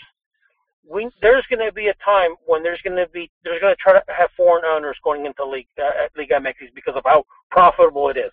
Hey man, they already have people from outside of Mexico City. I mean, how much more foreign can it be? Exactly. So I think that Televisa for the longest time controlled many. I don't want to say that they controlled all of Mexican soccer, because at the end of the day, you had a lot of other rich people. You had the Cruz Azul people, you had the Salinas people, you had a bunch of rich owners. But I think that Televisa was short-sighted in how they went about with the TV money and the networks. And obviously now with Slim and Grupo Pachuca that have a lot of influence, I think it behooves Televisa to not just think about their corporation and their brand, but to think of the league as an entirety, and not just on their interest. And hopefully, I think that if that happens, I think not only the league but the national team will see the dividends in the future.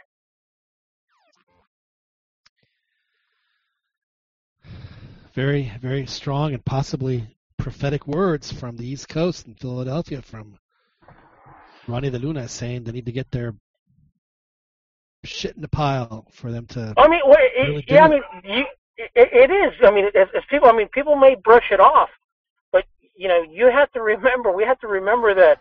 I mean, these type of little, polytricking that these guys do. I mean, they'll send people to jail. They'll send a competitor to jail. Right. Who did they? The guys from Televisa. They basically, who was it? Mauro, Emilio. Memory serves you. Puebla guy, Emilio Maure. Yeah, and these Televisa television wars of the '90s. Yeah, but that was because they said, hey, you're not allowed to cheat. We're the only ones that are allowed to cheat. You can't game the system. Yeah. It's it's true. When Emilio Mauro basically took control of the federation, he got Televisa out of there. He brought in Menotti.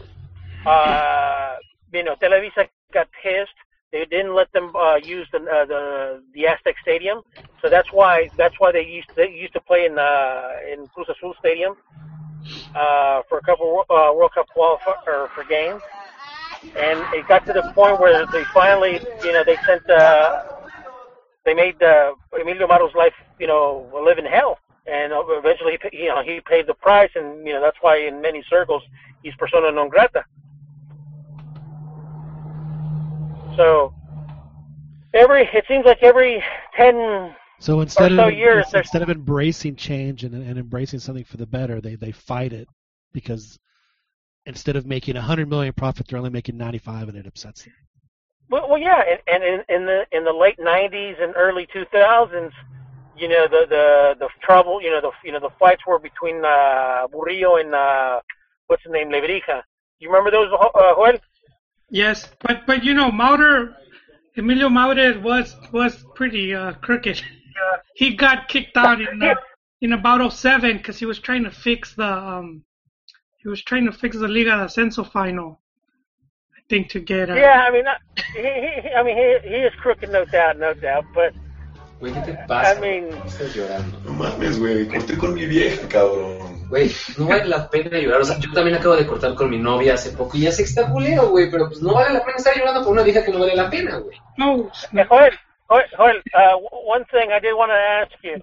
I didn't get a chance to ask you about this. About the comments that I know it's a couple of days old, but the comments about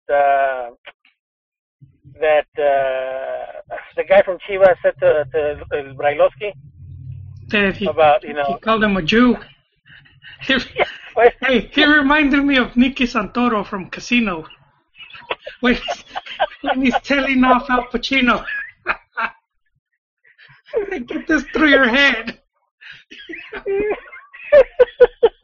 He's like, you're Jewish. You know about finances. Do you think that was uncalled for, or do you think that was a compliment? I think he meant it as a compliment, but it's... John, would you have taken it as a compliment? I'm not Jewish, so I don't know. I don't know if I would take it as a compliment or not. Probably not. Probably not. I thought it was like, I actually started laughing when I, because I know Beto, made me aware of it, and then I saw the clip, and I just started cracking up. I guess Mexico's becoming PC Russo too, huh? looked at him like what on earth are you talking about? I thought Russo handled it really well, actually. Russo is a classic guy. Yeah. Brailovsky. Yeah.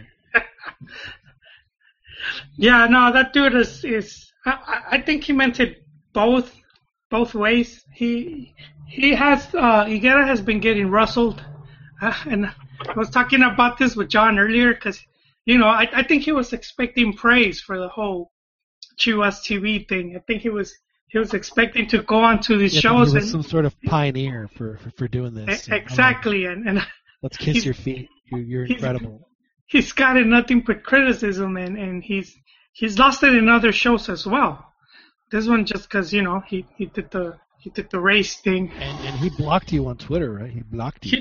He blocked me months ago, John. Is that the only guy that's ever blocked you? An ex-girlfriend blocked me, which I don't even know why she did that. I don't even know why she did that, man. You know how you get, like I got my new phone and I installed Twitter again, and then it gets people from your phone numbers.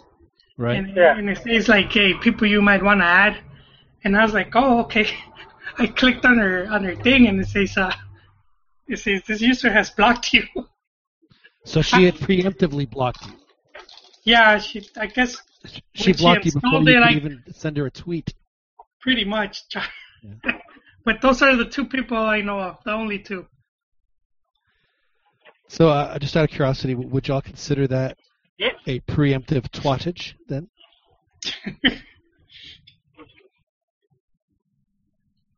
Perhaps. Hey, well, Holy, what do you really think of the Chivas TV thing? Do you think it'll pan out, or do you think it'll be a disaster? Oh, we talked about this earlier in the show, Rony, but I think two things. Oh, okay. Two things. No, but I'll just brief recap. The first is it's not doing too good by numbers. 90K. 90K to me is really small, considering that not everyone that is subscribed is actually paying for the service. So 90K to me is just a very small amount. Even if you do make some Twitter followers, then people have subscribed for Chivas. Well, just out of curiosity, because I'm out of the loop on this one. Now, is this for both subscribers in the U.S. and Mexico, or is it just Mexico? They're still on. Yeah, they're still on Univision, at least this year, and I think next year too. Through 2018. Okay. Yeah, and then my second take is that, I think the least accessible you are, you're gonna end up losing a lot of followers, younger generation followers, that they're not, they're not going to pay extra money to watch your team, or just teams, or just people that are beginning to watch. Like when I started watching here in the U.S., you basically got just America and Chivas games. I don't know if you guys remember the Univision games back in the days.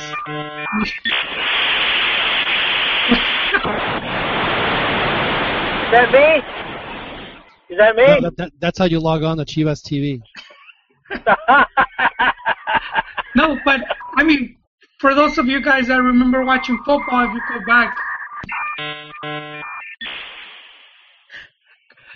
go back a good 20 years, even a bit back, we would only get about one game on Sunday or two games on Sunday, and it was usually American Chivas. Well, they were every week. No, they didn't. I mean, honestly, even back then, I didn't. There wasn't really a set schedule that I recall, even on Telemundo. Galavisión, that came about, I think, in 97, 98. Telemundo, I remember Telemundo, just real quick, and they would show soccer on Saturdays. Sábados de Fútbol with Mayorga and Ramos. Yeah. And it was tape delayed, or it was just old games. They'll do like a match of the week game, but it was they never really had live games until they got that contract with Celaya. Univision used to do the same thing. They would have one game, and it was on either Saturday or Sunday afternoon. It was taped. It was like whatever the best game was of the week in whatever league. It could have been an Italian game, a French game, Spanish league, Argentina, whatever it was. And it wasn't until like 92 or 93 that Univision just started carrying the Mexican league exclusively. Like they wouldn't do that anymore. They would have one game, and it was the noon game on Sunday. So it was either going to be but then it was Atlante that played at noon, and America, I think, played at noon for a while on Sundays too. And that was it. That was the only game you got. That was the only game you got. Yeah, and then Galavisión became a cable channel in '97, if I recall, and that's when you could watch basically the entire league in its entirety, or at least the important teams like America, because back then Atlas was really good with La Volpe. You had Toluca. You had America. Yeah, Rony, it was around that time Telemundo they got the rights for Celaya, so you would see all the Celaya home games. They would be live, and so you would get some good games. That's a good when they had Butragueño. But remember, there was a while like in the late 90s and then early 2000s where Telemundo lost its juice and didn't really have much LigaMX. But then obviously they turned it around. But No, but I see something similar happening. I mean, you're a bunch of new fans growing up, and you're gonna see what's available. You're gonna see what's available. You're a little kid. I mean, you can't just count on the fans that are already fans of the team. You need the new generations of fans. I mean, that Campeonismo era keeps getting further and further away, man. Oh.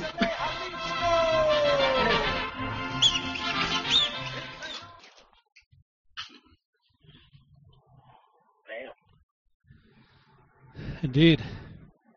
It's definitely a new world, and I'm not so sure LigaMX is making at least in the short term, making the decisions that are helping them gain that positioning. But you know what? For a kid, do you think they're going to rather pay to watch Barça Real than to watch Chivas?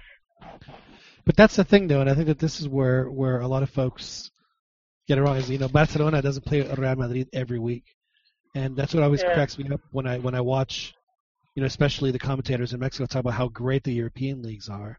Well, the only teams they ever watch are Barcelona, Real Madrid. Are they going to watch a Rayo Vallecano Granada game? No. They're just not going to watch it. They're going to watch, a Crystal Palace Sunderland game or a Mainz Stuttgart. No, they just watch the teams they want to watch. And then a lot of them make the assumption, like this cat, Fantino, who blasted Liga MX from Argentina earlier in the week, that everything's going to be a certain way, and it's just not the case. And now what LigaMX has done. Who blessed LigaMX? Who was it? Fantino? I'm not sure who. Some Argentine radio personality. From here in the States or from Argentina? In Argentina, dude. Man, he did it. It was in McAllen. No, it was in Argentina. What was his basis? Because Benedetto is now at Boca and said he's not playing because he didn't play well at America. And it's like, man, if you can't make it in America, then it just went off on a rant on how terrible the league is and that they only have a couple of teams. And it goes to show you that he hadn't watched the league at all. Well, he backpedaled pretty quick, though. Yeah, he sure did. Yeah, he. Why? Well, because I mean, this guy just panders to his crowd. He's very famous among Boca fans. So I mean, that's kind of the show where it's kind of a bit of. He backpedaled on his comments though. Oh yeah. Well, they had him on Reblowski, had him in Fox Sports. I'm gonna have to watch that clip. Reblowski was representing, dude. He was saying, "Hey, this pissed me off. These comments." Is it on? Do you have the link? Do you have the link, Hoy? No, sir. All you have to do is just go to YouTube and type Fantino Mexico, and you'll watch the whole thing. Santino in Mexico? Yep. Fantino, like Fanta. Yeah. Okay, Santino. That's right. He's a Fanta drinker. He's a Fantino. He enjoys Fanta. Enjoys Fanta. Fantino. The funny thing is, if he had an offer, he would take it. That's just his opinion, though. I mean, overall, you'll see people talking shit, and it's usually they're in the U.S. But I was over there, and there's like a healthy respect. It's difficult not to because you have players that you liked, and then they went over to Mexico, and we've had just coaches. We've had all their best coaches. Bielsa was in Mexico, Menotti was in Mexico, Coco Basile. Pasarela, all national team coaches. What happened? Oh, I mean, you're right, because if you think about it, all the teams that have, with the exception of Bilardo and Maradona, the last, in '98 it was Pasarela. Yeah. In 2002 it was Bielsa. In 2006 it was Beckerman, and he coached in Mexico. Beckerman was there too. Beckerman. Who was the youth? 2010. In 2010 it was Maradona, but obviously no. 2014 it was Tata. No, Happy. No, who was it? Shit. No, but we've had a lot of their other coaches that won like Libertadores or. Oh yeah. Or very good, like Pumpido and Toledo and all these other guys.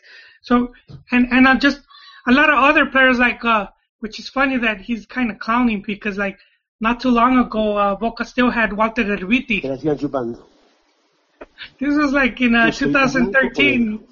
I think they had Walter Erviti, who's he was already in his 30s, late 30s. He was in his late 50s when he last played.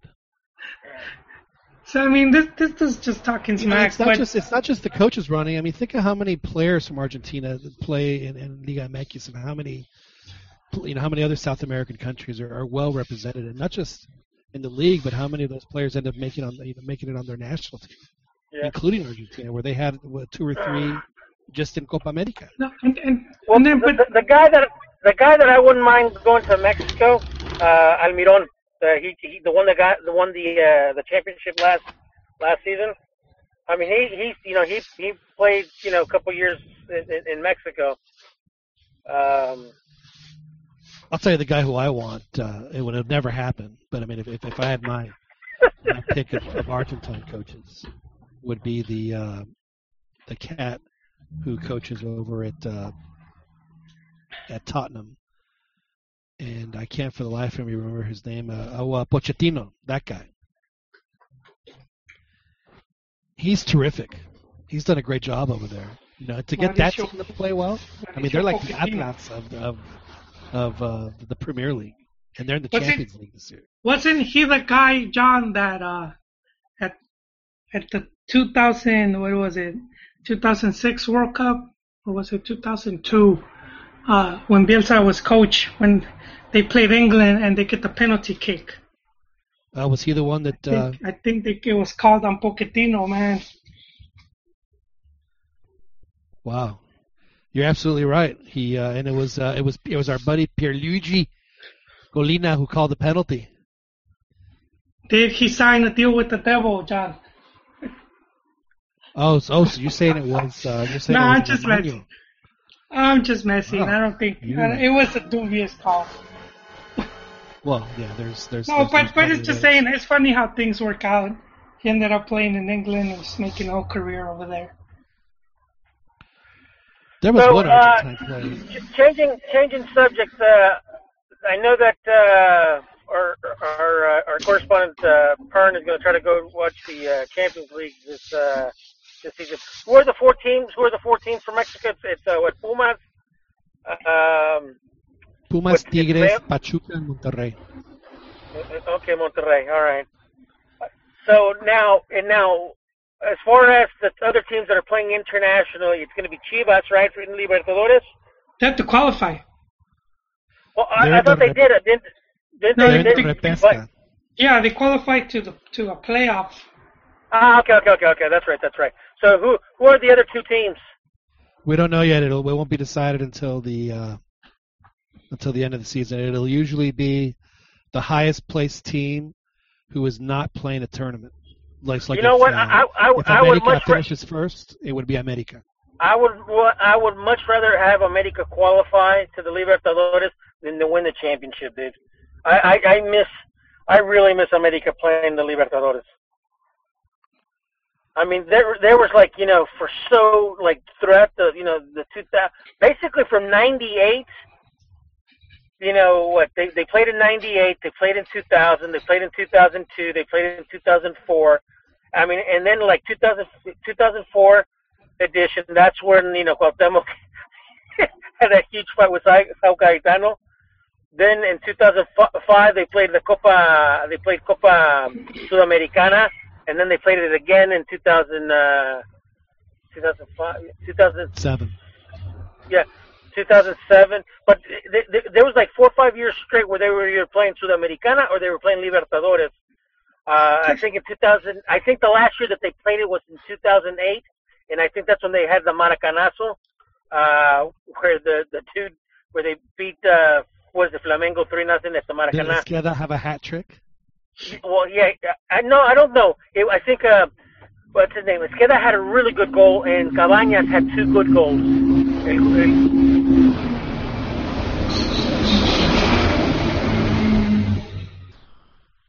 So yeah, Cabañas, el panadero had El panadero. Yeah, that's what I he's hope doing. for your sake that it happens, because I mean, just from watching Pumas in the last one, and the heartbreak of them not making the semis. Who knows when their next chance is going to be? It's tough. Speaking of Copa Sudamericana, I remember a cool the final between Pumas and Boca Juniors. One of the coolest, images that I remember was, and I remember that the commentators from Fox Sports were they couldn't believe it because they were showing, Boca's players, going to the stadium, and they were all very, very serious and stuff like that. And then you had Marioni and you had all the players from Pumas. They were basically just all jamming the cumbias and stuff like that. And they were just in really high spirits. And I remember the announcers just couldn't believe just how calm and, relaxed they were. And that was, Miguel España was coaching because Hugo had been fired? Yeah, that was Miguel España. I mean, those to me, I really enjoyed those years of watching Mexican play international, club, because I mean, it was 95. 2005. Pumas went to the final, and then 2006 Pachuca beat Colo Colo, and then 2007 America lost to fucking Arsenal de Sarandí. Like, motherfucker, dude. with Russo Brailovsky as coach, and I remember they asked him immediately after the game because there was some dubious referee decision, and he was very diplomatic, but I think that he was not not happy. It was pretty that he was going to do. That club's owned by Grondona. Start drinking heavily. Speaking of dubious referees. Dude, I was so fucking mad, dude. I was livid. Ronnie's rant.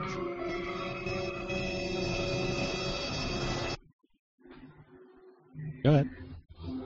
So yeah, I mean, I was livid, dude. So I mean, yeah. So I really miss America playing those type of tournaments. You know. You know what we need to do, Joel? We need to have in addition to having the Chiva contra Chiva segment, we need to have a segment with Ronnie and Johnny Rico to see who got better at which America lost and who remembers more dubious, not only who remembers more dubious refereeing decisions, but the name of the ref that committed them. And let's see how long that would be a good segment. Yeah. Walk down America's road of infamy. Their path of destruction. You know, we have more comments from our Oh, and John, when you said condensed version, I was thinking 30 minutes. Oh, we've been on for an hour and 45 minutes. Well, 2 hours. Has it been 2 hours already? No, it hasn't been that long because we started at 9:50. For us, it has, John. Oh, that's true. We did get on a little. That is true. What are the comments, please? Well, a wolf in sheep's clothing, who again has been with us this whole time. God bless him. Says that Pep Guardiola started at Dorados, which is true. I think he owes his entire career to playing in Culiacan. You know, he wouldn't be the same coach without him. You know, with the many influences he had with Ricardo Lavolpe, of course, and his was it Leo? Is that his name? The guy that was the coach there at Dorados at the time when he played. Yeah. Juan Manuel Lilo. Yeah. And then he also says that we need to have a call-in number. I agree. We should have a call. Well, we do have a sort of a call-in number, but I'm glad to see that we have folks that are listening to us tonight. And you know, I'm not gonna lie. It's been a good show, but you know, a lot of it is because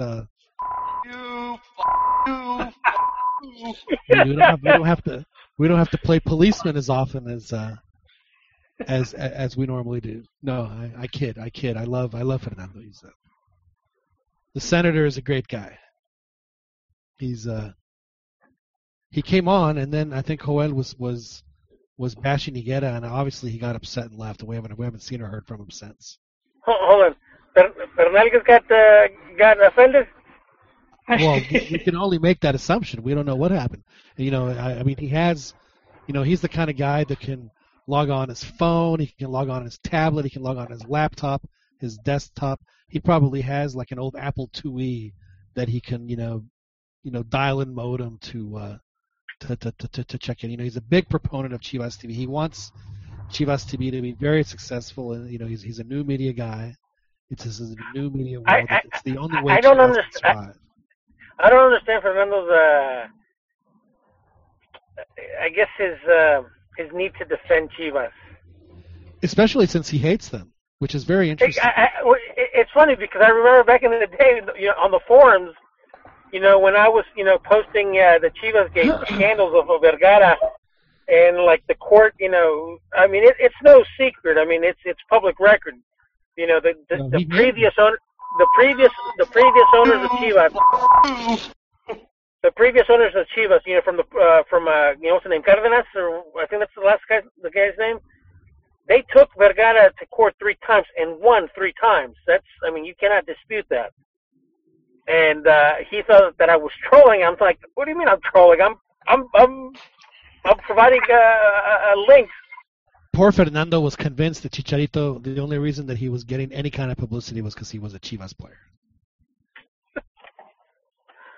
That was the only reason that people. You think he gets?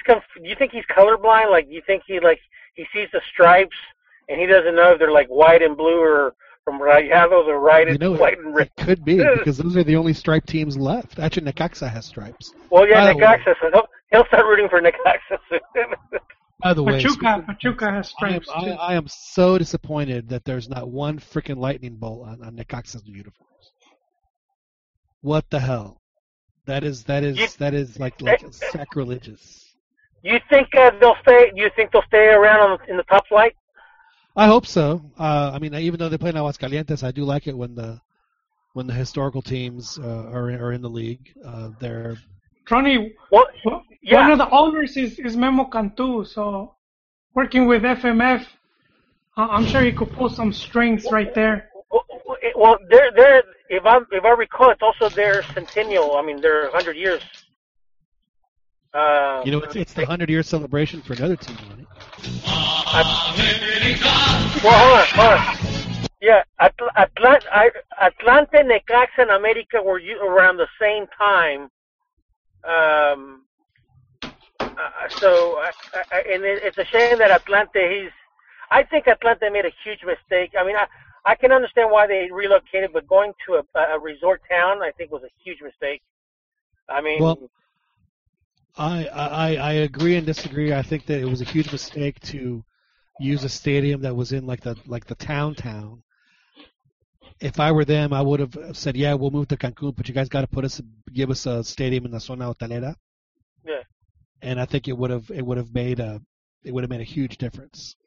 I think they would have been able to charge more for tickets. They would have been a destination game for like Tigres fans, the fans that have decent amounts of money that would definitely travel. They could have hosted Club World Cup. I mean, who wants to go to play the Club World Cup in frickin' Tokyo where it's 10 degrees?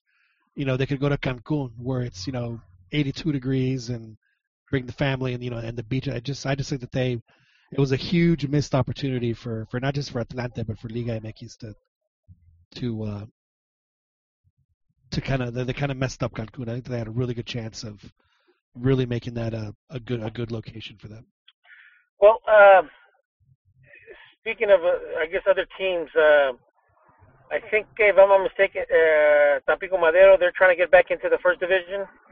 I think they're in the second division. Yeah.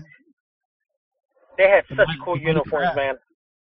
Yeah, the Jaiba Brava, man. They had some really cool uniforms back in the day, and they had, their uniforms were pretty cool. It was like this aqua blue and like this khaki type of color. Looked really good. With a blue crab. Yeah, the blue crab. That logo, the crab, always for some reason to me looked. It was kind of like almost like the Pumas, logo, where it was kind of like, the logo, was kind of designed, but with like the Mexican, type of art, features. Right. And I always just thought that they were just really, really cool. Now, Rony, when you got crabs, did it remind you of Tampico Madero? Yes, it did, John. And don't talk about it. It was a very bad experience. All right. really bad. Talk about a marketing opportunity. They should use, what's the name of that shampoo? Like, hey, John, hey, John. Funny little story here. This is back in my undergrad years when I was in college. My girlfriend worked at Joe's Crab Shack. Well, I remember she went back to my apartment. And she said, hey, I got a job. I was like, oh, where? And she's like, oh, Joe's Crab Shack. And one of my buddies was there and says, oh, what are you going to be doing, breeding them? And we started cracking up. And she got... Oh, man. It's funny. I don't want to go off topic, but I know that like they're almost extinct now because people just don't have... their grooming habits have almost made them extinct, which I thought was interesting. All right, gentlemen. I gotta get going. All right, Rony, thanks for joining us. I know you're busy with your work and your school, so we really appreciate you taking the time. Yeah. Thank you. Later, Rony. All right, later, Joel. That was Rony de Luna of in Philadelphia, construction magnate, charger of guacamole in his restaurants. A.K.A. El Mil Moles. That's right. He was always... A ardent and very, very powerful member of the nation. Like I said, I would love to see he and Johnny Rico duke it out, see who could remember more painful losses where the refs jobbed the team and remember what ref did it. I bet you know what it'd be like, Joel? Like, have you ever watched when they go into penalties and they have to get to the goalies? Oh man! I think that in this case you'd have to get to the goalies twice before one finally succumbs. No, I think Ronnie's been watching a lot longer. It could be, but I think he's got age on him. But Johnny's been watching more recently, and I think that he pays attention. I think it evens out. That is, yes, you're right. That will. We'll have to invite Johnny Rico to see if he'll accept the challenge. We'll have to do that. Joel, I think that this is a good place for us to go ahead and put the kibosh on this. I think it's been I've had a really good time. This is when even though it was just you and me, no disrespect to the other guys because they're all fine gentlemen. They're all fine gentlemen, but this might be our best show ever. No, I'm just kidding.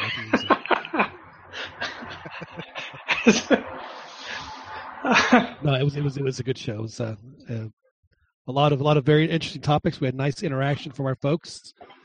I appreciate the folks that are watching and listening to us right now. Thank you very much. And Joel, what are your big plans for the week? Are you going to catch the big Chivas Monterrey game up in Estadio Chivas? I do. I think I will have a good chance of seeing it. I'm gonna be off. I'm gonna be off Saturday. I'm not gonna lie to you, Joel. I think the Chivas have. I think that if they can keep the off the field business from affecting them, I think Chivas has a really good chance of being a good team this year. I think that they can. I agree with you, Yon, but I'm gonna go back to how Higuera also wanting to play general manager. So I think he's gonna interfere a bit. Well, like I said, I think that my big move for Chivas, put Hulit as a striker. Just do it. Yeah. Honestly, he can't be any worse than what they have right now.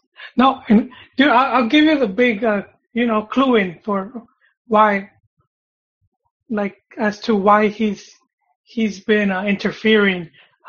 Just the fact that Almeida did not want to. Took him so long to sign the contract extension. He was probably putting all type of clausulas in there.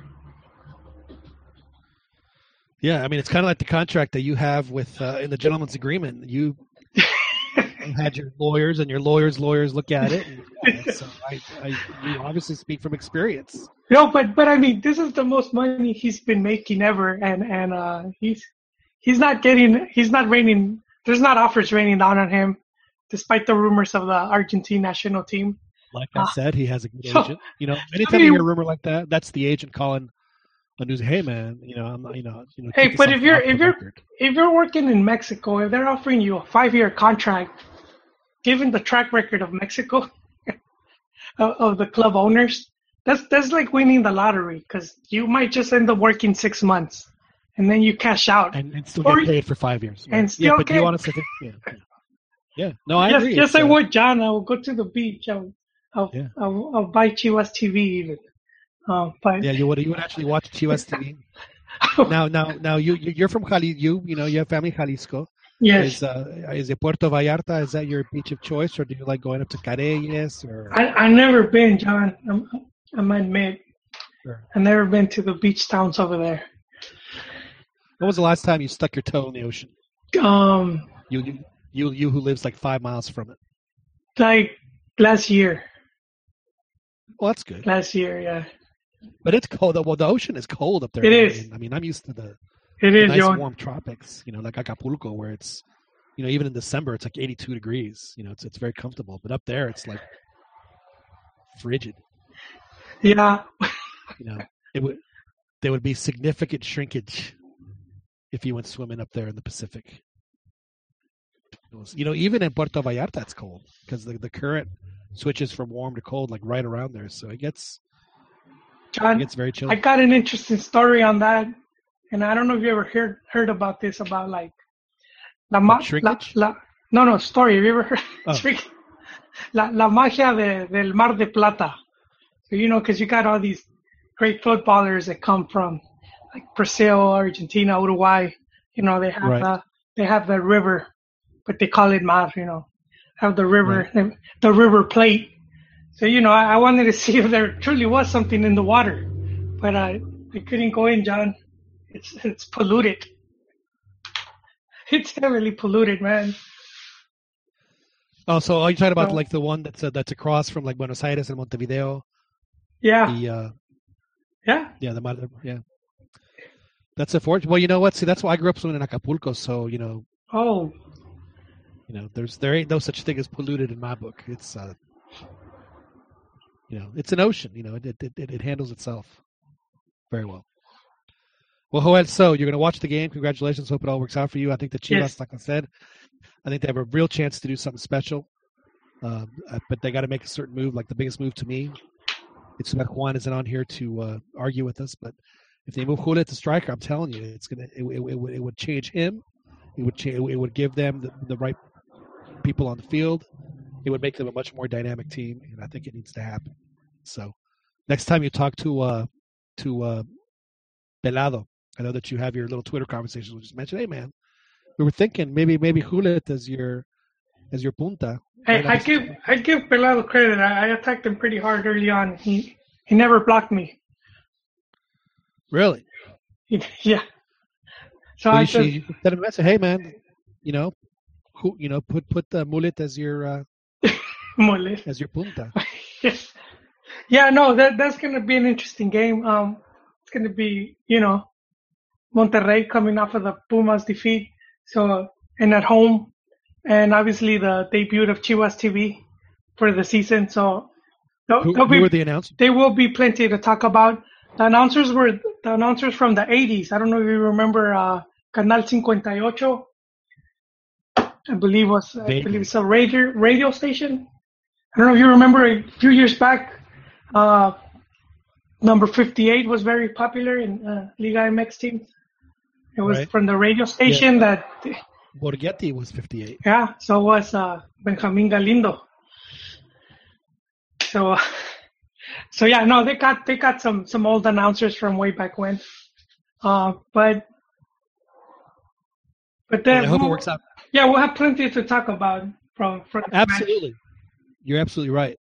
Well, thank you, Joel, for joining us. I know that this ended up being a little longer than what we were expecting, but we do appreciate everyone joining and participating with us here on the Zero Futbol Podcast. Yamerito production brought to you by someone. Please listen to us live Wednesday nights, and then again you can listen to the. And we have to work on that phone because that's a good idea, and I had pushed for that earlier for Collins. Well, yeah, we should have a way to have. Well, I can actually. I think I can have people just call my number, and I can probably hook it up through the mixer. But that's something that I'll have to work on. I'll have to consult with my technical advisor to see if it's possible. Cheekies. But I think it can be done. I think it can be done. Who knows who would who thinks that they have the chops to hang with us. We'll see. But anyway, Joel, thank you very much for joining us. Thanks everybody. Thank you, John. It's been a great show, and join us again next week on the Zero Futbol Podcast.